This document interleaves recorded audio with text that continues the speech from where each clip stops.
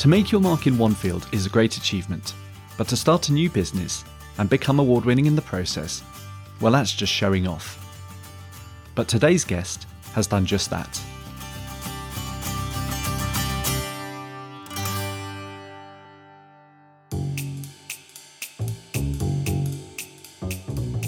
Hello and welcome to the Distillers Journal podcast.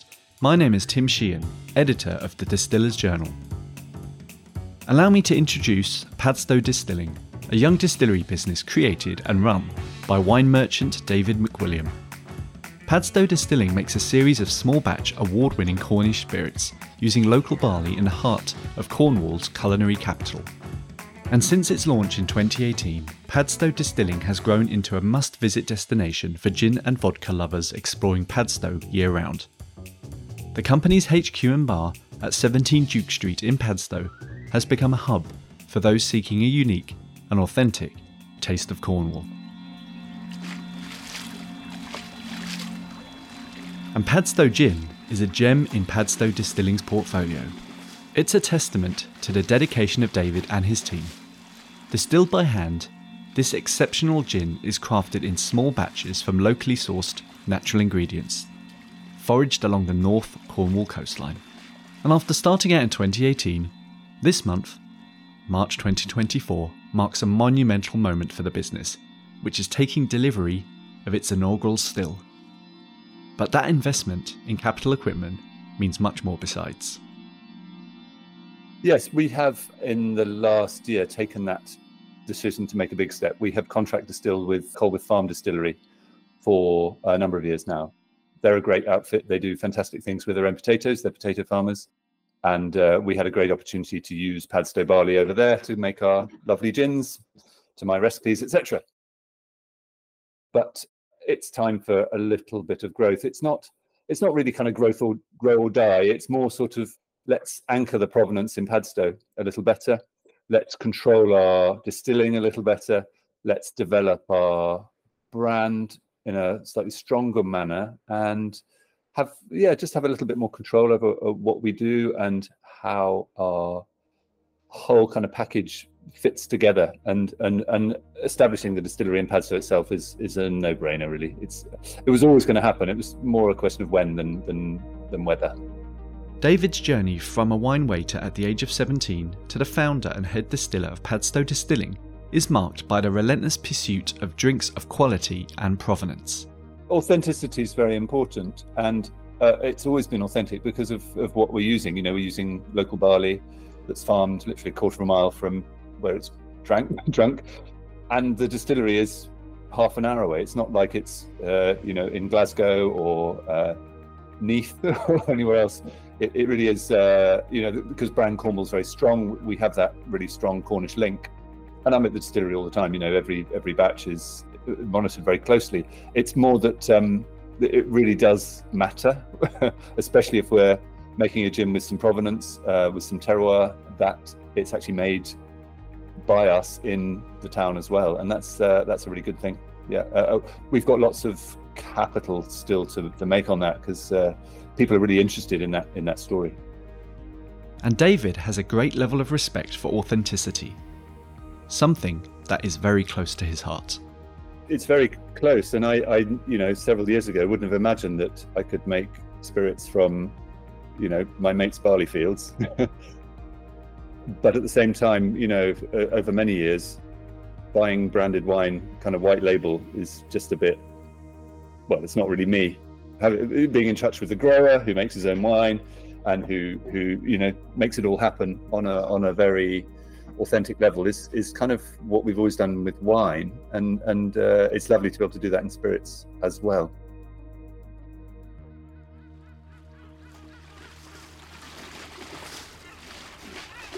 Unusually, the distillery make their own base spirit using the finest local Cornish barley, and all their gins and vodkas are created from this coastal barley grown on the Camel Estuary, above the beach at St George's Well. The story is it's a sort of a very happy one, but also quite an accidental one. When I set up Padstow Wine Company, which is our kind of parent, and I'm we did that in 2019. I spoke to some spirits producers who, for whatever reason, weren't swift to get in touch and go, yeah, we'll work together. This will be great. And this was not to make my own gin. This was to sell their gin. Now, I was discussing this with my partner Sarah, and her reaction straight away was, "Well, make your own then." To which I laughed and said, "Nah, you don't. No, it's really it's complicated, massive investment. But you do just make your own gin." She said, "Well, why not?" She didn't think about all the practical stuff. She just thought, just have a go. So a few phone calls later, I'm chatting with Steve Justo down at Colwith and discussing how we can make our Padstow Wine Company gin.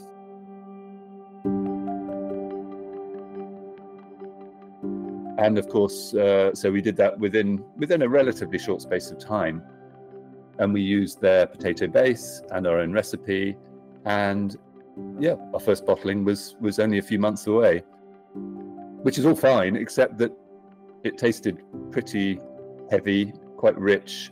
Potato spirits are very different from barley or wheat spirits. They're much richer, and the recipe had a lot of botanical loading, which I've come to view as being less important for what we do. So all my friends were like, "Yeah, your gin's amazing," and we sold a good 50 bottles, as many as that. But it was pretty iffy, should we say? So having launched it, and we did a launch at Padstow Farm Shop. Charlie Watson-Smythe, who's the farmer at Tregel's Farm, who owned Padstow Farm Shop, we were having a conversation maybe a month or so later, and he was talking about a certain circular economy that he's been sort of trialing with Padstow Brewing Company, and they used to buy barley from him and used to give the spent mash back to him to feed to his pigs. That didn't work for a number of reasons, but he said to me then, "Well, do you think you can make gin from barley?" And I went, I haven't the first clue, but can I have some and try? And he went and got a Tesco bag, kilo of barley, and the next thing we're sticking enzymes in it, turning it into spirit, and then doing our trials. And that was the birth of what we now see as Padstow gin. The botanical recipe that characterises Padstow gin combines tradition with the beauty of its location, blending juniper, citrus and pepper with local Alexanders, an ancient coastal plant foraged from the cliffs above the same beach on the western side of the estuary.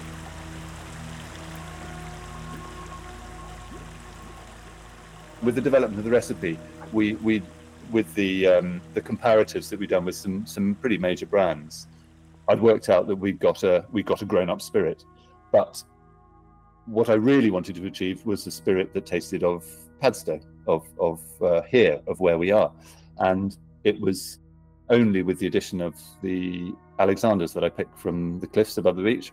In Padstow, Alexander is like a wild fennel. It's like looks a bit like it's an umbellifera, so it's a flavour fixer, a bit like Angelica in a gin recipe, and we don't have Angelica in our recipe either. And just a small injection of that, and it was very lucky that the proportion we used just brought the whole aroma to life, and suddenly we were transported to the cliffs, to that place, and that was the almost tear-jerking moment of wow, this taste of here, this is extraordinary. And the plants are growing now quite early, because the spring is quite early this year. And you do, as you walk along the coast, you have that lovely kind of green, fresh, saline aroma in the air, and it's really exciting to have that within the spirit. So, as much as we talk about terroir and turning barley into spirit, you're exerting to extremes of heat. It's not like you're pressing grape juice and your skins are forming a major part of what you're doing, whether you're making white or red wine. In fact, when you're making spirits, you're kind of effectively destroying the whole grain and turning it into something completely different. So trying to work out how terroir works on a flavor basis is quite hard, really. So it's rather nice to be able to reflect a little bit extra in terroir in the recipe that you're using as well. And these creations, popular on a national level, have also been recognised on the international stage too. But that doesn't mean David and the team rest on their laurels. Quite the opposite. It's thrilling. It really is thrilling. You do get medals when you enter competitions. There is. We all know that. But to get a double gold for our Navy strength was just like, what? Seriously, what? Really? So that was really, really exciting back in 22.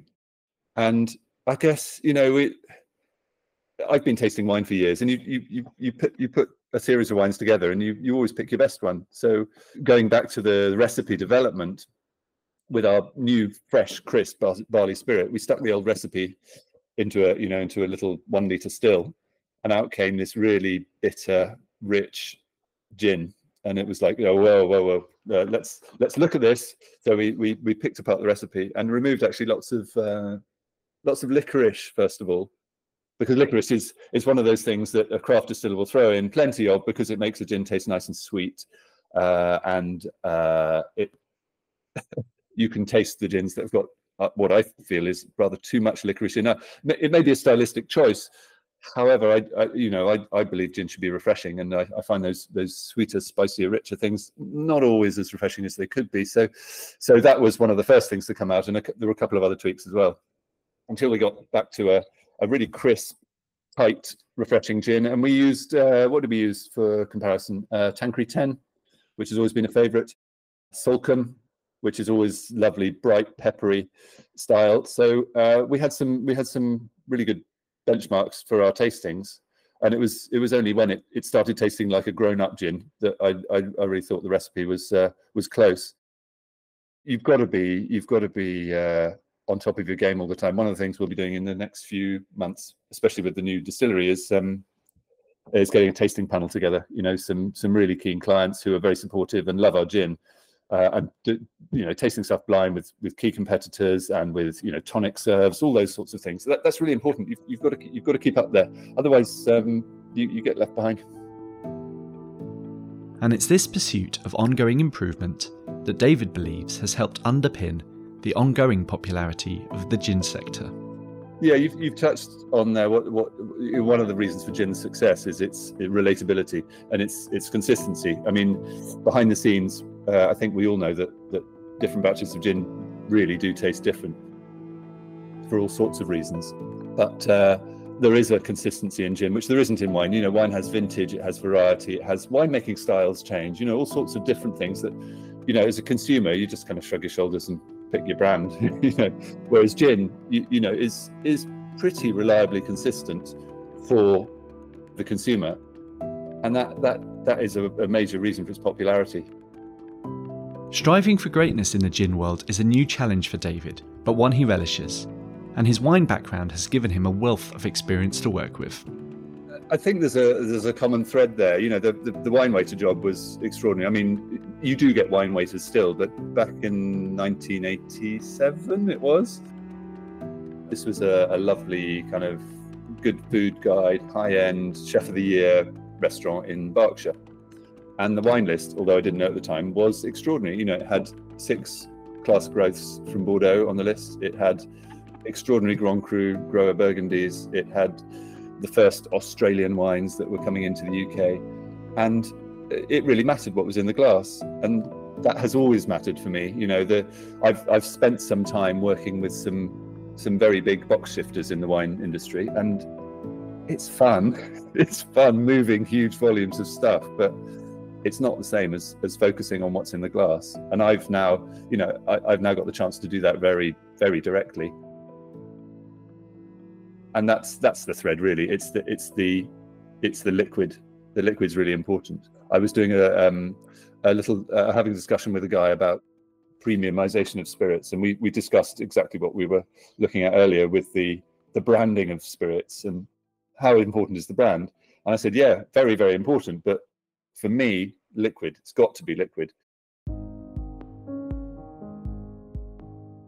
We can't be without a brand, without a pretty bottle, and without some nice stories. But liquid in the end is what we're actually drinking, and that's always been my focus, really. And that laser focus will notch up a level this month with the arrival of their new 50-litre still.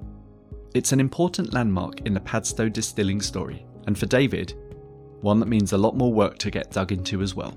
Well, we've got to transform barley into gin now, which is sounds just really straightforward. I think we both know it isn't, but so we've got a 50-litre still coming from Poland on Friday.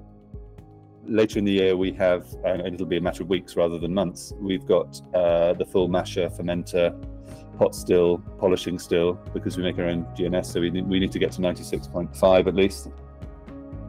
And all those bits will be shoehorning into our tiny little space, and it's about getting that recipe working, because I don't want to be changing our original recipe, or indeed any of our recipes, to be honest, but about ensuring that they work, because for the last 3 years our gin has been rectified on an alembic gas-fired still, which is great. Copper is great for spirits, as we know, but I've chosen to go for electrically powered jacketed stills, so the heat transfer is very much more gentle, so we have far less potential for things like botanical scorching and those sort of caramelization elements, which certainly in gin don't work. It's whiskey, you're looking at different flavor profiles, and we'll talk about whiskey another time because barley whiskey, it's a bit of a no-brainer. Anyway, so yeah, we've got a lot of work to do. Well, I've got a lot of work to do, because it'll be me actually distilling. I'm not employing a distiller, so it'll be a lovely steep learning curve, but one I'm looking forward to tucking into in the next few weeks.